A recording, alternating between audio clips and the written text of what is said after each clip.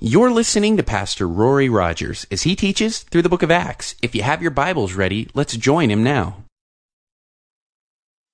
A year ago, just something really hard happened to the United States. Something really hard happened in my life, and some of you can bear witness with me in this, and that was that the Series 24 ended.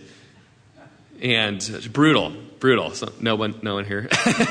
But this one of my favorite shows for quite a while always started out with Kiefer Sutherland, Jack Bauer, this anti-terrorist guy saying, previously on 24, and then it would give a recap of the show that week, the week before. And, here we are in the book of Acts, and you can almost hear Kiefer saying, previously in the book of Acts. The saga continues. I mean, the drama of Paul's life continues as he's on trial. His life is at stake, and he's, really standing up, hazarding his life for the gospel of Jesus Christ. And so, it's just been an exciting book. We're a couple chapters from the end, and yet the drama continues as we're in chapter 25. Now, chapter 25 is kind of a quick segue into chapter 26. So I'm just going to give you an overview of it, and then we'll get into chapter 26. But Paul has been in Caesarea for 2 years now. He was arrested in Jerusalem by the Jews. He was beaten by the Jews, but the Romans came in, they intervened and really separated Paul from the Jews. But the Jews wanted to kill Paul. They wanted justice. They wanted to charge him according to their religious laws, what they felt was blasphemy. And so the Roman government felt, man, we got to get Paul out of Jerusalem. We got to get him to safety where he can have a safe trial. And so 472 armed soldiers made up of cavalrymen, spearmen, and infantry take Paul 70 miles northwest to a Mediterranean town called Caesarea. Paul there was tried by the Jews, by their lawyer Tertullius, in front of the Roman procurator Felix. And then Felix basically kept bringing Paul in to discuss the gospel, to hear him concerning faith in Christ. At one point, Felix had his wife, just known to be a sinful woman, Felix known to be a sinful man, and they sat before Paul, and Paul preached the gospel to them. In fact, in the last chapter that we studied, chapter 24, Paul reasoned with Felix and Drusilla concerning righteousness, self-control, and the judgment to come. And the message was so powerful that Felix began to shake, and the Holy Spirit was just convicting him. And instead of being broken before the Lord and before Paul and confessing his sin and repenting and being saved, he procrastinated and put off repentance to a latter time. In fact, we have no history of him ever repenting. Well, it says that Felix kept Paul for 2 years and would occasionally bring him in to talk to him, but really he just kind of held him as ransom. He wanted to get some money from Paul. Eventually, Caesar got rid of Felix, and Felix was succeeded. In chapter 24, verse 27, we read that Felix was succeeded by Porcius Festus.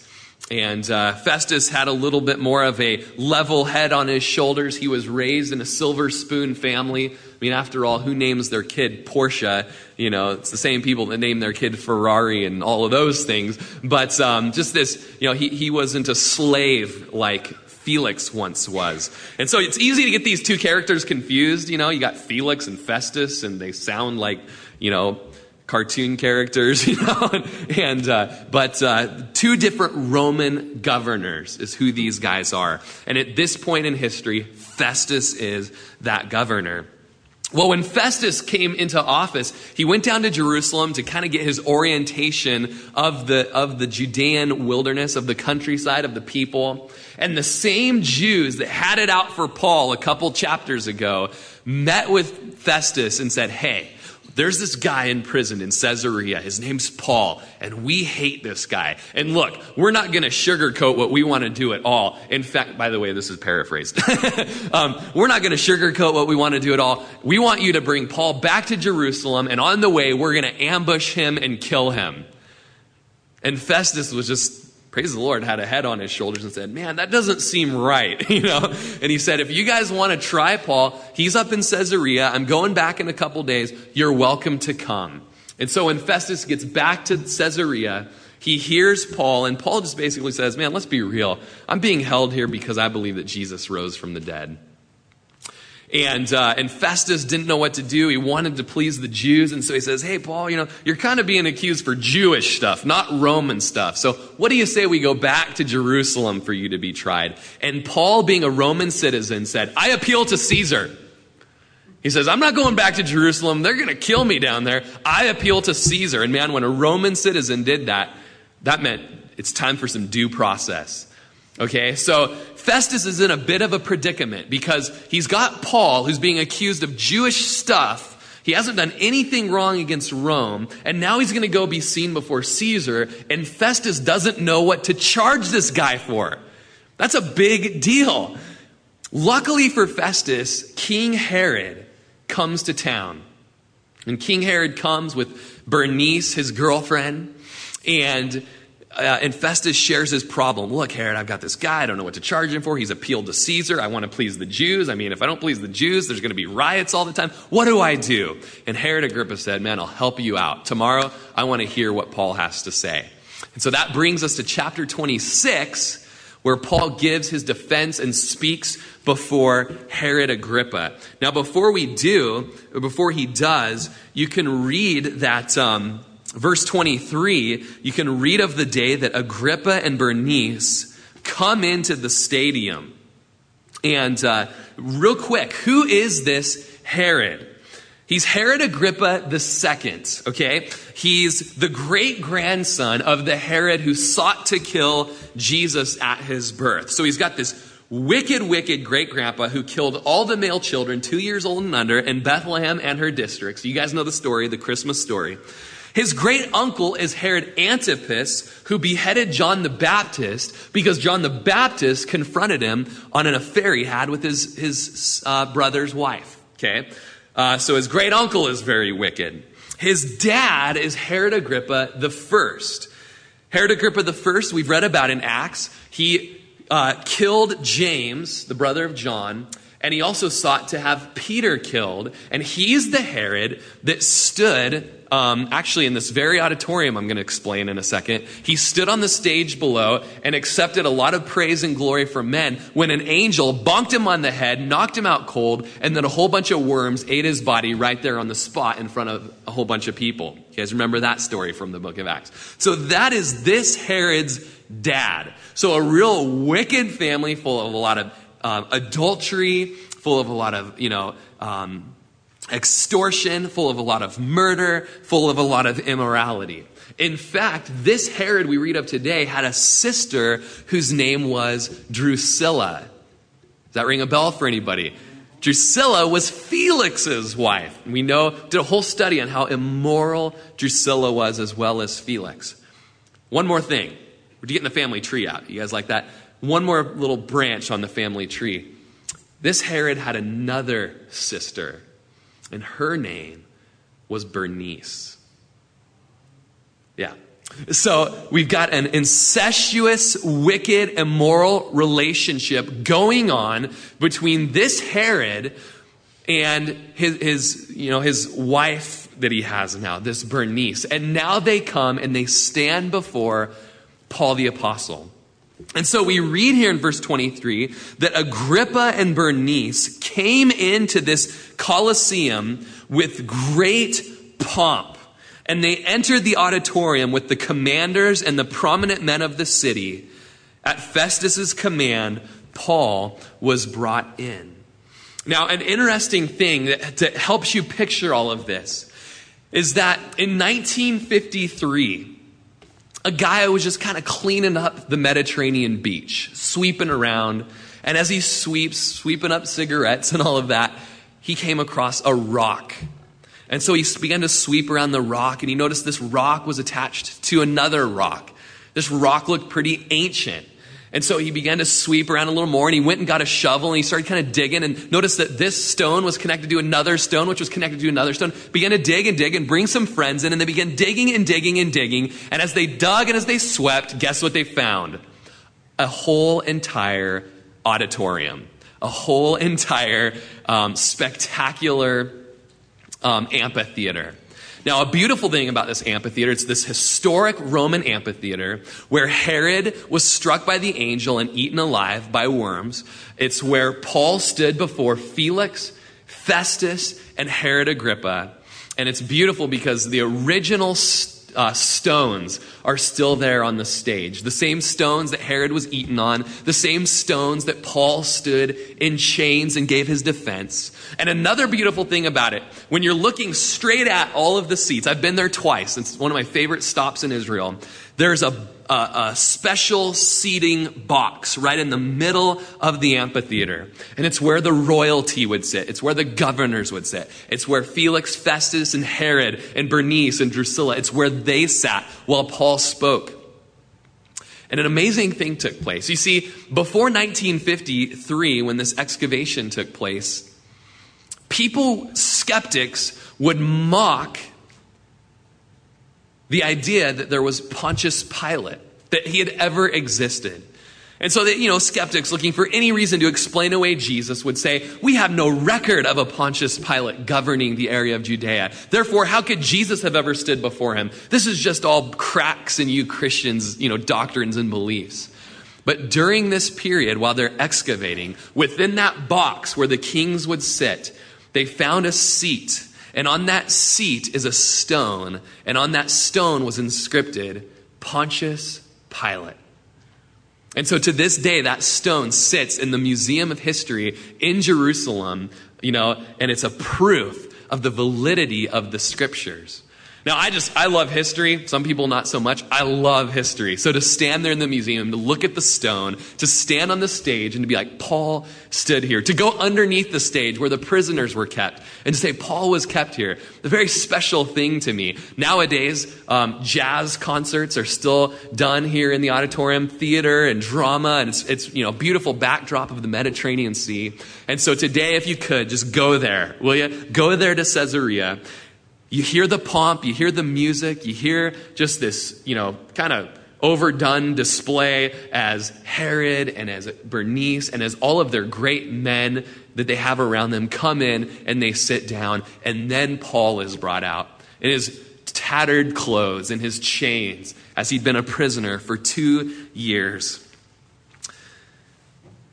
So Paul is brought out. And in verse 24, Festus said, King Agrippa and all the men who are here, present with us. You see this man about whom the whole assembly of the Jews petitioned me, both at Jerusalem and here, crying out that he was not fit to live any longer. But when I found that he'd committed nothing deserving of death and that he himself had appealed to Augustus, I decided to send him. I have nothing certain to write to my Lord concerning him. Therefore, I brought him out before you, and especially before you, King Agrippa, so that after the examination's taken place, I may have something to write. For it seems to me unreasonable to send a prisoner and not to specify the charges against him. Then Agrippa said to Paul, you're permitted to speak for yourself. So Paul stretched out his hand, and you can almost hear the chains clanking together. And he answered for himself, I think myself happy, King Agrippa, because today I shall answer for myself before you concerning all the things of which I'm accused by the Jews, especially because you are expert in all customs and questions which have to do with the Jews. Therefore, I beg you to hear me patiently. Paul knew that Herod was actually half Jewish. And that was actually common with all of the Herods. They had Jewish blood in them. And so he knew, hey, I'm being accused of things concerning the Jewish writings, the prophets, concerning the Messiah, concerning the resurrection of the dead. And Herod, I'm glad you're here because you have a Jewish background as well. You'll be able to attest the things that I say. You'll be able to confirm the things that I say. And so he begins at the beginning of his life. Hear me patiently. I feel like that sometimes. Would you guys just hear me patiently? Paul had to say it too. My manner of life from my youth, which was spent from the beginning among my own nation at Jerusalem, all the Jews know. They knew me from the first. If they were willing to testify that according to the strictest sect of our religion, I lived a Pharisee. And now I stand and am judged for the hope of the promise made by God to our fathers. To this promise, our 12 tribes, earnestly serving God night and day, hope to attain. For this hope's sake, King Agrippa, I'm accused by the Jews. Why should it be thought incredible by you that God raises the dead? Indeed, I myself thought I must do many things contrary to the name of Jesus of Nazareth. This I also did in Jerusalem, and many of the saints I shut up in prison, having received authority from the chief priests. And when they were put to death, I cast my vote against them.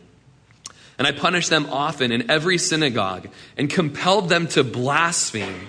And being exceedingly enraged against them, I persecuted them even to foreign cities.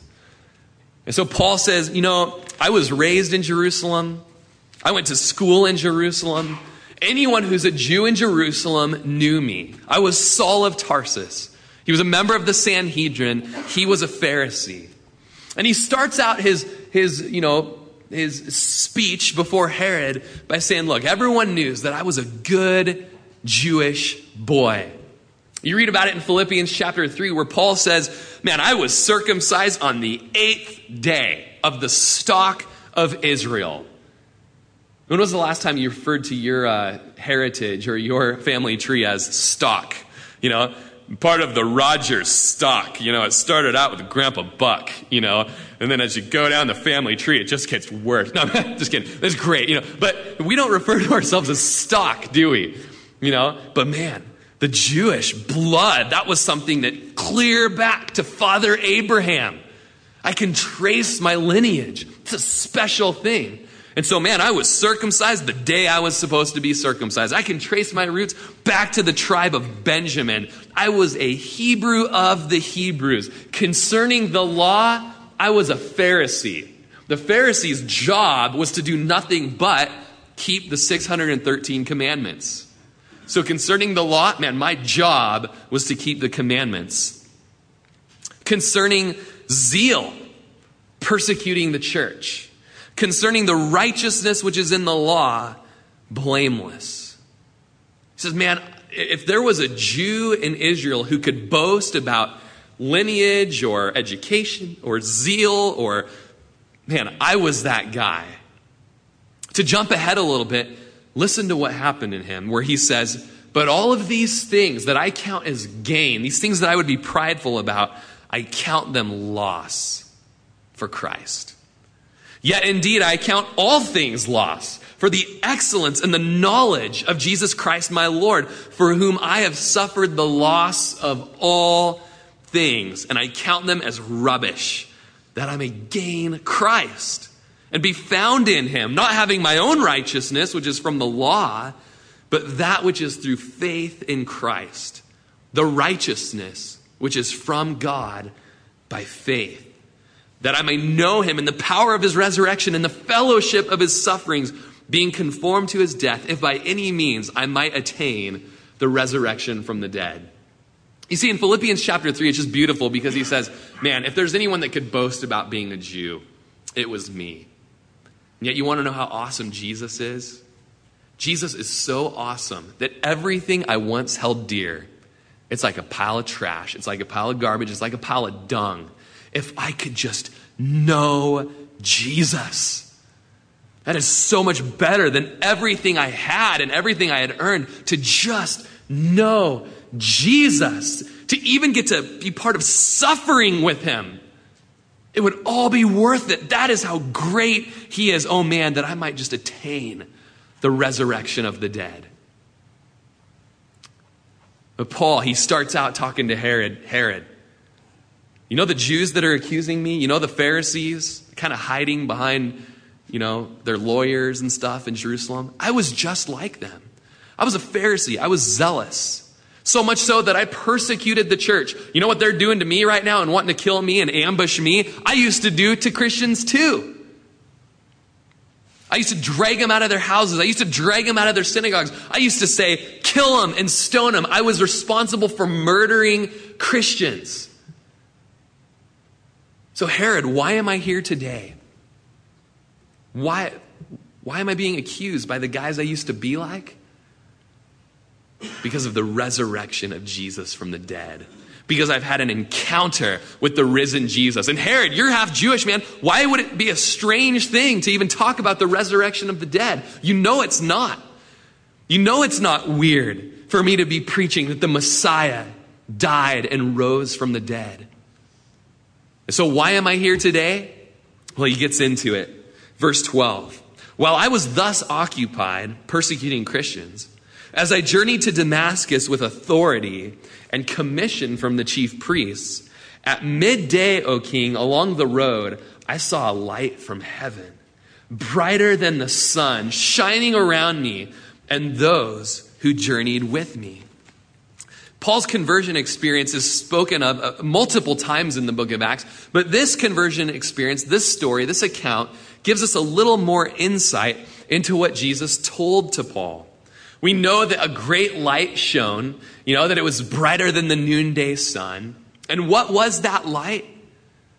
It was the glory of Jesus Christ. And it was at that moment that as Paul stood before the all-revealing light of the holiness and glory of Jesus Christ, that he had his heart revealed. And he saw that his righteousness and his stock and his bloodline and his keeping of the law the best that he could on his best day was like filthy rags heaped up in a pile on the floor compared to the one whom he saw shining down on him that day. And Paul had to say, "Who are you, Lord?" Whoever you are, you're Lord. Whoever you are God. And so Paul sees the glory of the Lord. And when all verse 14 had fallen to the ground, I heard a voice speaking to me and saying in the Hebrew language, "Saul, Saul, why are you persecuting me?" It's hard for you to kick against the goads. Remember, when the church is persecuted, Jesus is persecuted. When my wife is mocked and, ridiculed, if someone were to hit my wife, they'd be hitting me. You don't want to mess with my wife because you'd be messing with me. In the same way, you don't mess with the church because she is the bride of Christ. And he is zealous for his bride. He bought her with his own blood. And he says, "Saul, you're persecuting me." And then he says, "It's hard for you to kick against the goads." What does that mean? What is this foreign language? It means that the Holy Spirit had been convicting Paul every time he drug a mom and her kid and her husband out of a house and into jail. Every time he stoned a Christian or murdered a Christian, the Holy Spirit was convicting him oh so heavily that it was wrong. So much so that God likens it to goading a cow or an animal, some livestock. The goad is a sharp prodding stick that you would use to push an animal along. Being raised on a cattle ranch, we used our own form of a goad called a hot shot. And you can have a lot of fun with the hot shot, zapping animals and zapping dogs and zapping your buddy who's like, we'd zap each other, okay? Doesn't feel real great. But back in the day, they had more of these sharp sticks and poke and get up into the chute, get up, move along. And if you've worked around cattle much, you know that you can start irritating them and they'll start kicking back at you. They'll start kicking and they'll kick with some good force. Man, if you aim that stick right at that kick, aim the stick at the kick, that animal begins to bleed. That animal begins to be wounded by the goad. And some of those animals, they're so strong-willed. They'll fight you. They won't go forward. There's a lot of prodding that takes place. And Paul was like that strong-willed animal. Saul, what are you doing? You're persecuting the church. What are you doing? You know the prophets. You know all that spoke of the resurrection concerning me. You know the prophecies concerning the suffering servant. You know the prophecies of the donkey and I ride in on him. You know all those prophecies. What are you doing persecuting the church? Until finally there was a goad blow that was too much for Paul. It was the Damascus Road encounter. It's hard for you to resist the conviction of the Holy Spirit, isn't it, Saul? In verse 15, so I said, "Who are you, Lord?" And he said, "I am Jesus, whom you are persecuting. But rise and stand on your feet, for I have appeared to you for this purpose, to make you a minister and a witness, both of the things which you've seen and of the things that I will yet reveal to you. Yesterday, I was trying to rent a U-Haul trailer over in Corvallis. Was going to bring some trees back for my yard.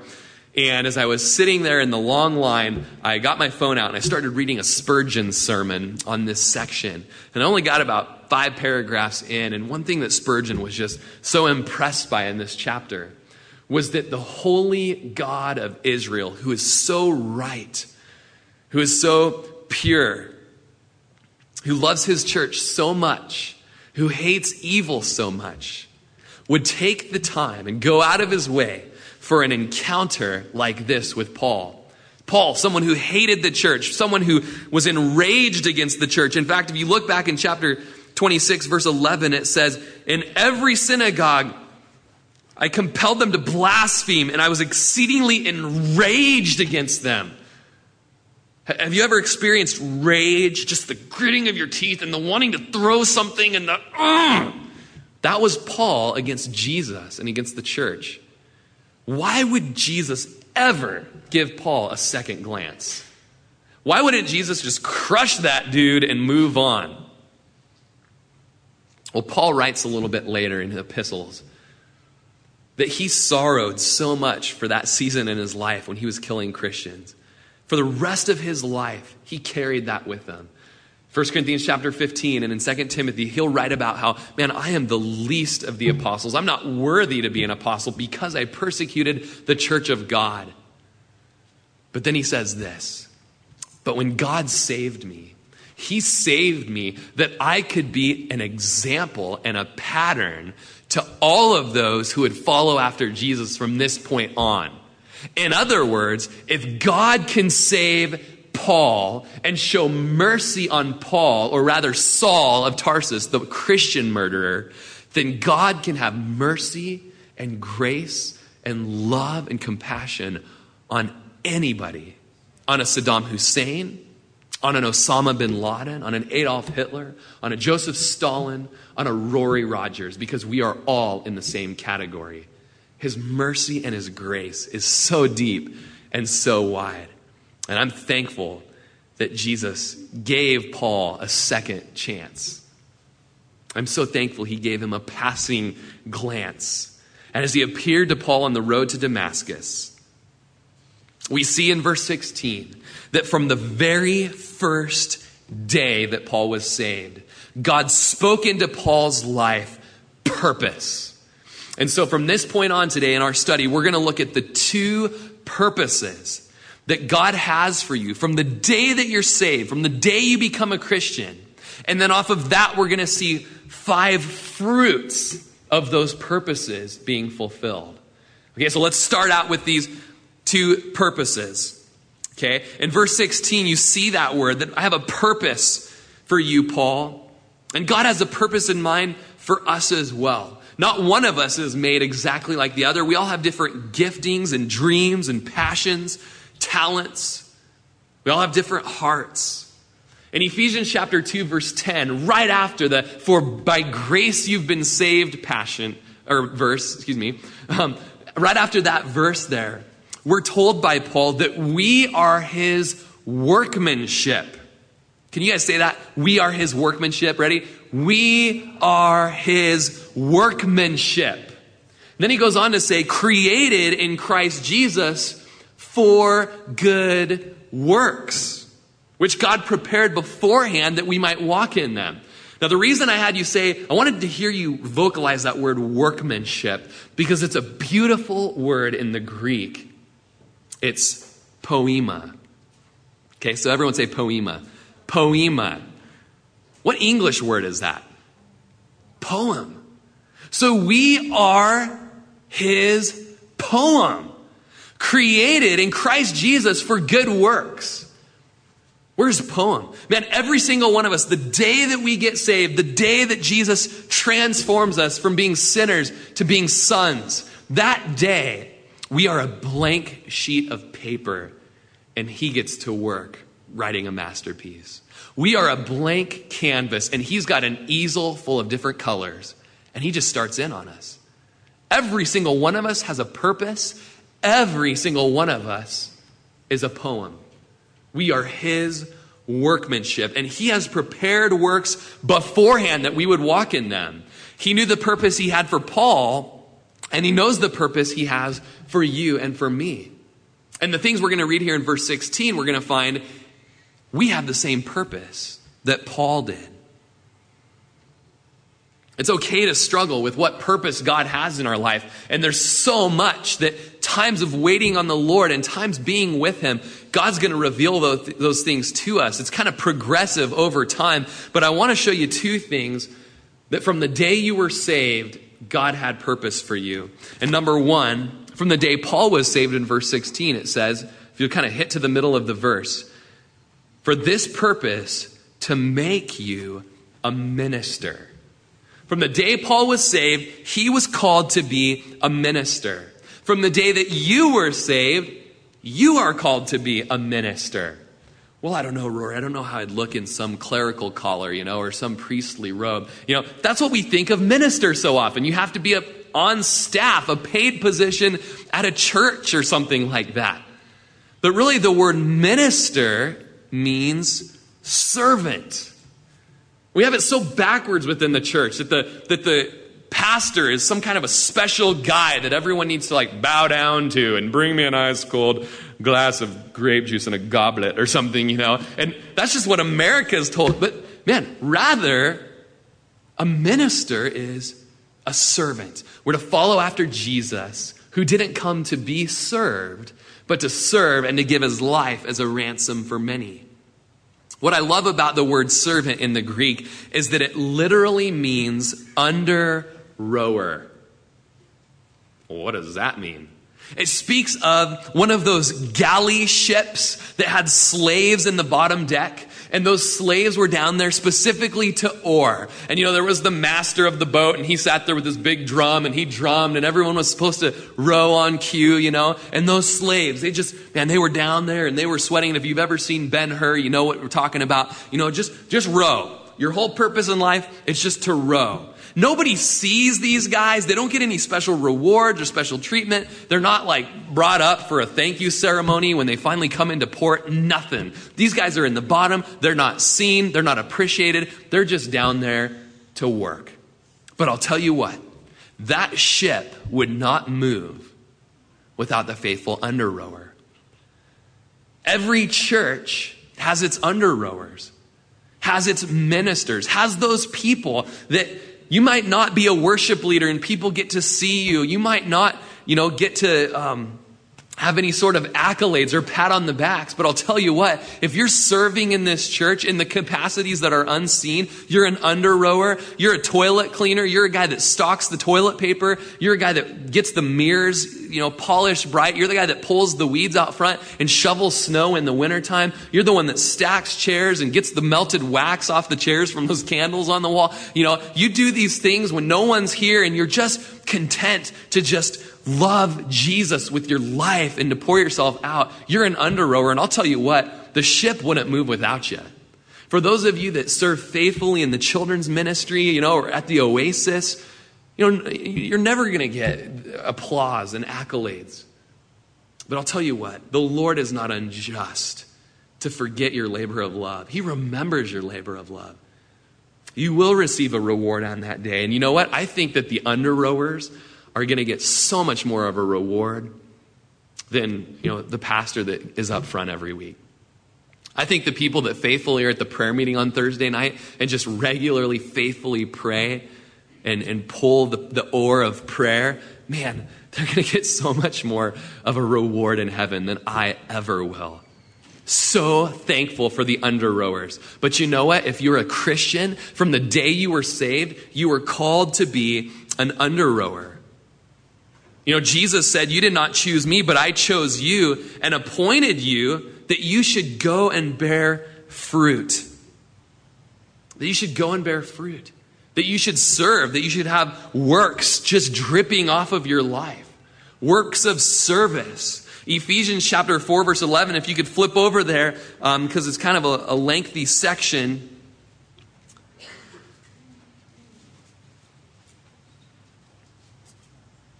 Ephesians 4:11, says that he himself gave some to be apostles and prophets and evangelists and some pastors and teachers for the equipping of the saints for the work of the ministry. You know, there's this wrong understanding, especially in the American church, that the pastor or the elders, those are the guys that do the ministry in the church. And that is wrong. That is unbiblical. Okay? The role of the pastors and the apostles and the prophets and the teachers is to equip the saints so that we all can do the ministry together, so that we all can serve, that we all can fulfill the part that we have in the body of Christ.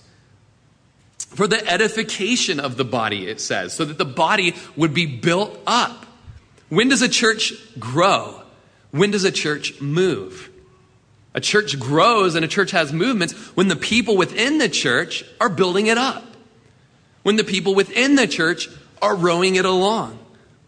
And there in verse 13 of Ephesians 4, it says, until we all come to the unity of the faith and the knowledge of the Son of God, to a perfect man, to the measure of the stature of the fullness of Christ. I know that he goes on, but listen, isn't that exciting that you all and we all, as we all are serving together, the body of Christ, we all have a part in the maturing of the saints and the building up of the church.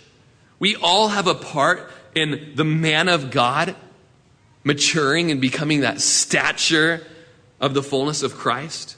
We all have a part in verse 14 that we should no longer be children tossed to and fro, carried about by every wind of doctrine, by the trickery of men and the cunning craftiness of deceitful plotting, but speaking the truth in love may grow up in all things into him who's the head, Christ, from whom the whole body, joined and knit together by what every joint supplies, according to the effective working in which every part does its share, causes growth of the body for the edifying of itself in love.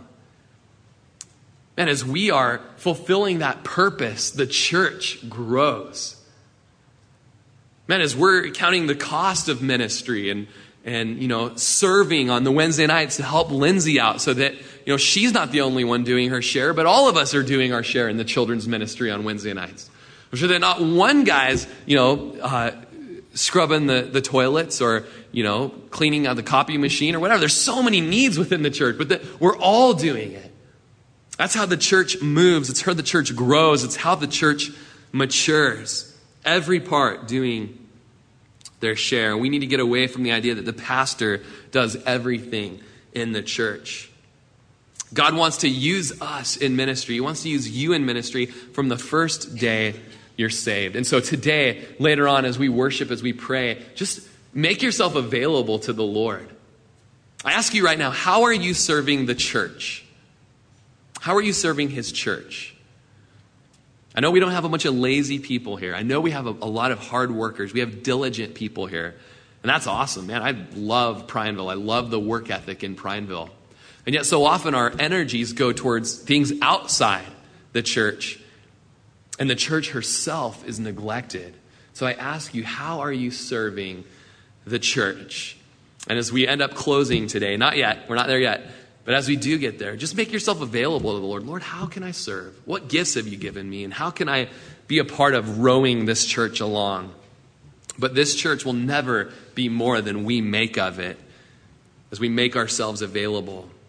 So within the children's ministry, within the youth ministry, within discipling new believers, within serving at the Oasis, within being a deacon and practically serving and fixing the coffee and cleaning out the coffee pots on a Sunday and, lighting the candles, it's like the candles didn't get lit today. Man, we need someone to step up and be the guy that lights the candles. There's so many things to be done. Lord, how can I be available? How can I be available with the giftings that you've given me? So number one, Paul had been, the Lord had purposed for Paul to be a minister. And I believe biblically, every one of us is to be a minister. What an honor, huh? It's not just reserved for the paid staff at the church. Number two, there in verse 16, he's also to be a witness. We see purpose to make you a minister and a witness of two different things, of the things which you've seen and the things which I will yet reveal to you. And so from the first day that Paul was saved, Jesus had called him to be a witness. And guess what? From the first day that you were saved, and maybe today will be that day. Today is the day you would get saved. Well, today would be the day that you're a witness for Jesus Christ. The Lord wants to use you to testify and to tell others of what God's done in your life. And don't you just love when new believers who'd been saved for like 2 or 3 days tell about how God has come into their life and changed their life and transformed their life? Have you heard those testimonies before? They are exciting, aren't they? The transformation of the Holy Spirit coming into a person's life. But we're to be witnesses. We're to testify. You know, aren't you tired of being a closet Christian? Man, if the homosexuals can come out in public and come out of the closet and, just reveal all that stuff, how much more should a Christian who loves their God be able to say, you know what, I'm not a closet Christian. I'm a Christian. And I want the whole world to know about it. And I don't have to be ashamed about loving Jesus. To be a witness means to be testifying of what you've seen and the role that Jesus has played in your life. It's been said that God hasn't called us to be lawyers, arguing with people, trying to convince them into the kingdom. If you can argue someone into the kingdom, then somebody else can argue them out. We're also not called to be jurors, just listening to other people's testimony. We're not called to be judges, sitting supremely and handing out our verdicts, our judgments of condemnation upon people. But we're called to be witnesses. And we read in Revelation chapter 21, chapter 20 actually, we read about this final court hearing called the Great White Throne Judgment. And there's a judge there. And he is the judge and the jury and the executioner. And there will have been witnesses there. And have you done your part in witnessing Jesus to the world? We've been given a very incredible privilege in the high court of heaven as being witnesses of Jesus to the accused, that they might find freedom, that they might be justified in the high court of heaven. And have you done your part? Are you doing your part? And we read there in verse 16 that Paul would witness both of what he had seen and what God would reveal to him. And as Christians, there's a constant revealing of the Lord to him, of himself to us. We need to be open to that. Now, it's nothing new necessarily. It's been said if it's new, that it ain't true. Sorry, Joseph Smith, but what you got there on the hills, that was new and it wasn't true. But how often is it when we go through the Word, there's something we haven't seen before and it ministers to us? You can read John chapter 3 10 times, and every time something new and powerful comes into your heart, the Lord shows you. Lord, what would you reveal to me today about yourself? And don't you love it when people have the Lord reveal himself to them in their quiet times, and then you see them during the day and they're like, look what I read today in Psalms, man. It's awesome. He's the strength of those we call. He's the shepherd, whatever. Man, it's so awesome. Maybe you, when you were a non-Christian, do you remember that guy that always come in and always be talking about the Bible and what he'd read? It's a powerful thing as a witness. But we need to be open to the Lord revealing himself to us every day. So often we serve and we serve and we serve, and yet we're never having Jesus pour himself into us. You can't take water out of an empty well. If you want to have that servant thing that we just talked about, then you got to be poured into by Christ. Paul says in Romans 1:15, as much as is in me, I'm ready to preach, but I got to have you in me, Lord. The other side of the coin is true as well. You can't be, having stuff poured into you, have the scriptures poured into you, and just, man, you get bloated. You've got to have an outlet.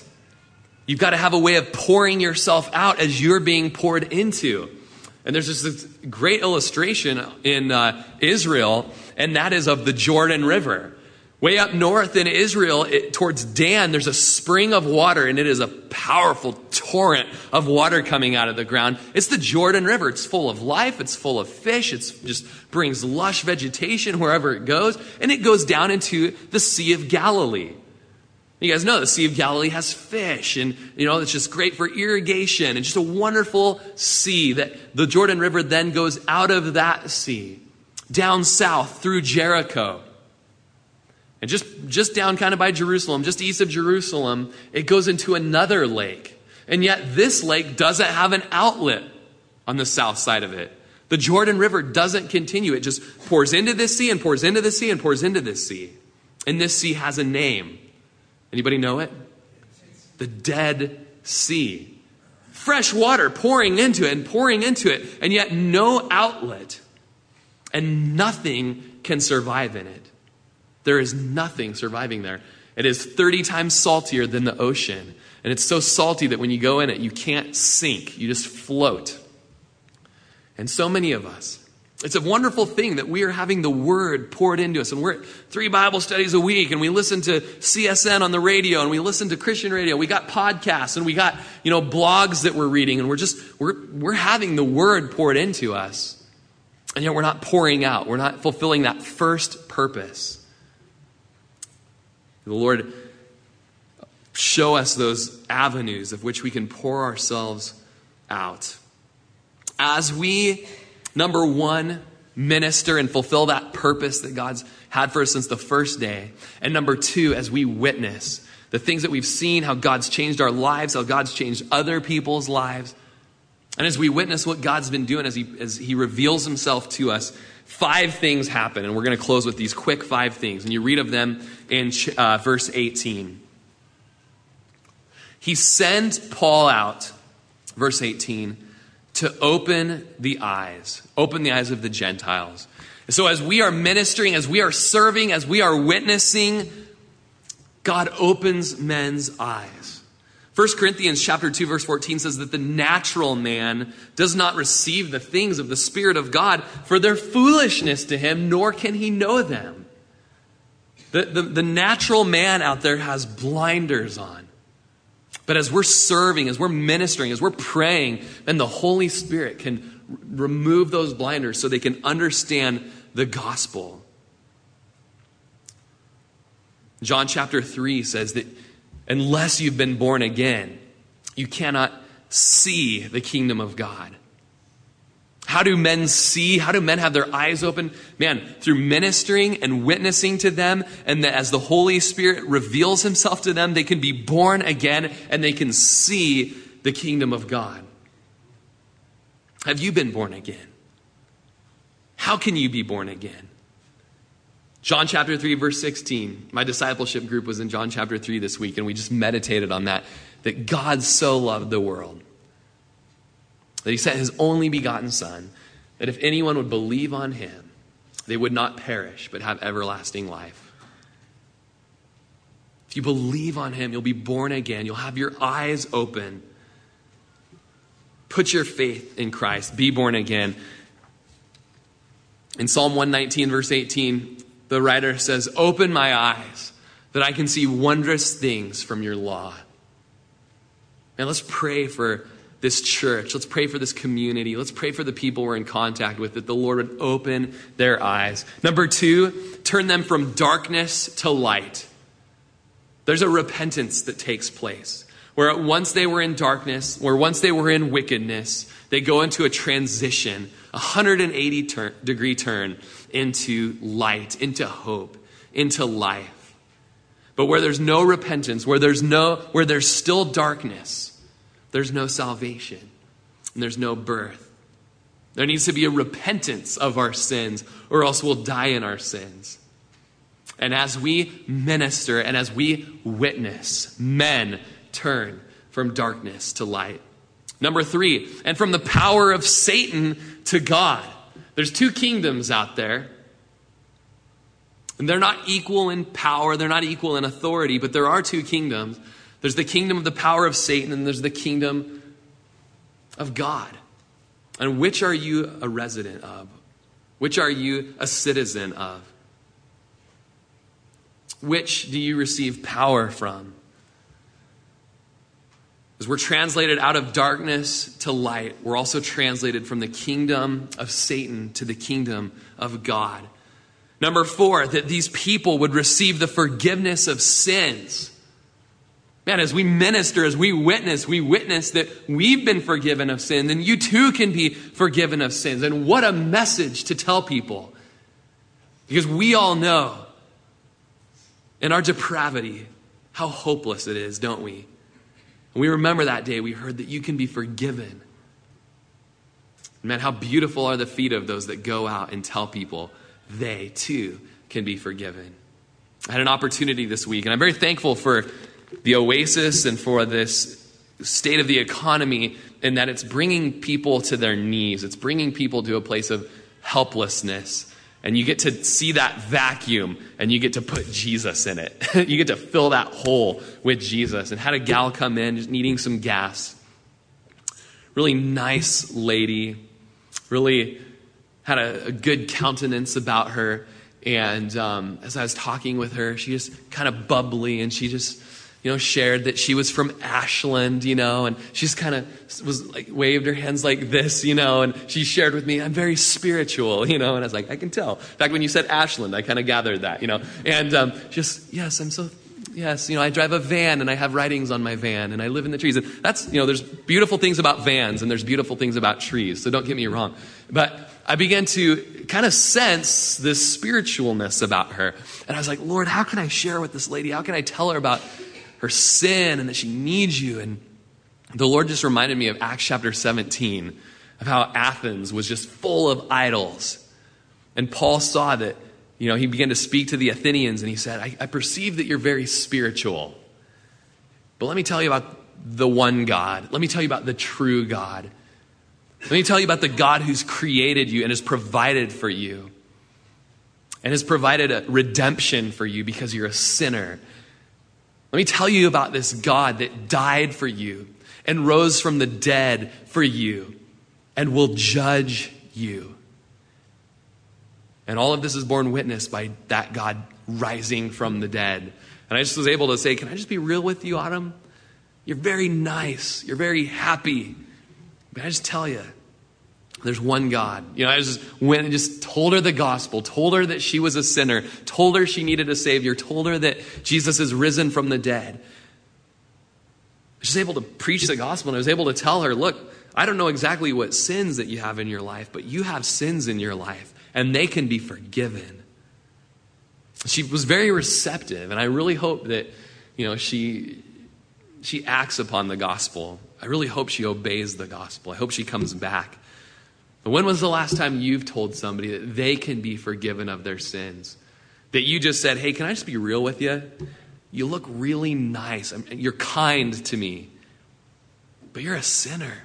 And there's one God, and you're going to give an account to him. He's made a way available for you to be forgiven through the blood of the cross and the resurrection of him from the dead. There's forgiveness of sin. Colossians chapter 2 verse 13 says that even though we were dead in our trespasses and our uncircumcision of our flesh, he made us alive together with him, having forgiven all of our trespasses and having wiped out the handwriting of requirements that was against us, which was contrary to us. And he's taken it out of the way, having nailed it to the cross. We are sinners, and we've trespassed, and we need to be forgiven. And I just love that he will wipe away all of those sins. He will blot out all of those sins. And number 5, the final thing there in verse 18, as we are ministering, as we are serving, as we're witnessing, we will see people receiving an inheritance among those who are sanctified. Isn't it amazing that Jesus took upon himself all of our sin, and he gave to us all of his righteousness? And that the Son of God, Jesus Christ, gave all of his inheritance that belonged to him, the Son. He gave it to us. He shared it with us. Peter tells us that there's an inheritance in heaven that's incorruptible. My dad died when I was 19. And at the time we were going through, we were still kind kind of reaping the hard things about losing our ranch. And we were probably going to have to be going bankrupt and all this stuff. And so then my dad passed away. And so all the Social Security and all of the inheritance and everything pretty much got taken from us. We had the bank come after my mom as a widower and come after us as kids. And we lost most of our inheritance. We were able to have a small amount, which I was thankful for. But at a young age, I was able to just say, you know what? My inheritance isn't in this world. We have an inheritance in Jesus. He shared it with us, just like he shared his righteousness with us. And the only way to have your blindness healed, the only way to turn from darkness to light, the only way to turn from the power of Satan to God, the only way to have your sins forgiven and to receive this inheritance is that you'd be born again. And how do you be born again? You rest in Jesus. Heard the story of a man who was translating the New Testament for an Indian tribe down in South America. And as he was translating the whole New Testament, he was almost done, except that at every part where it said the word believe, there was no word in this native tongue for the word believe. And so he how can you have a New Testament without the word believe, right? And so he was laboring for the village, and he was working with some guys and traveling through the jungle. And one day they were just so tired of traveling that they sat upon this big, huge log, and they just rested upon this big log. And one of the villagers was talking about putting all of his weight on this log and resting on this big log. And the guy goes, that's the word that I can use for believe. It's resting all your weight upon Jesus Christ. And if you'll do that today, you'll be born again. And you'll see the power of darkness broken in your life. You'll see the blinders taken off so that you can see. And you know what? You'll have the joy of an inheritance that Jesus has given us. Let's go ahead and put our Bibles aside, and Ryan can come on up. And I don't know if you noticed at the end of verse 18 talks about we'll receive an inheritance, or Paul would receive an inheritance among those who are sanctified. And then it says, by faith in me. How are we sanctified? How are we set apart from this world? By faith in Jesus, by putting all of our weight on him. Let's go ahead and pray. Lord Jesus,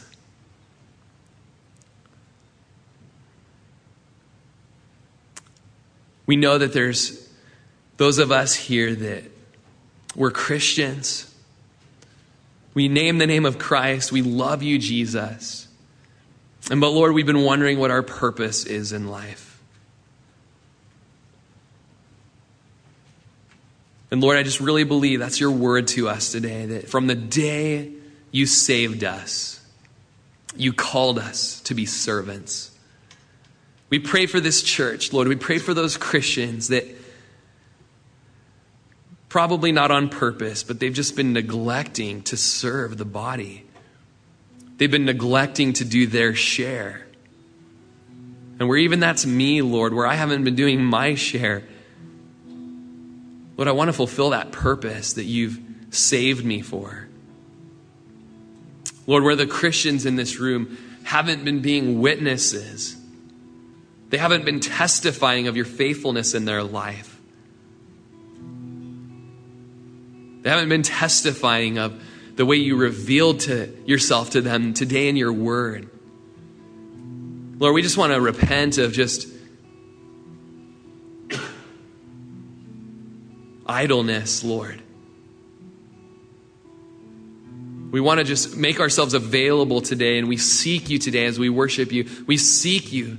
Pour out your giftings upon us and show us what you've gifted us with. And Lord, may we be used by you to edify the church, to build up the church, to move the church, to mature the church.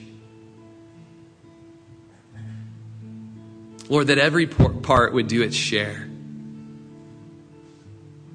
Lord, you know the needs of this body.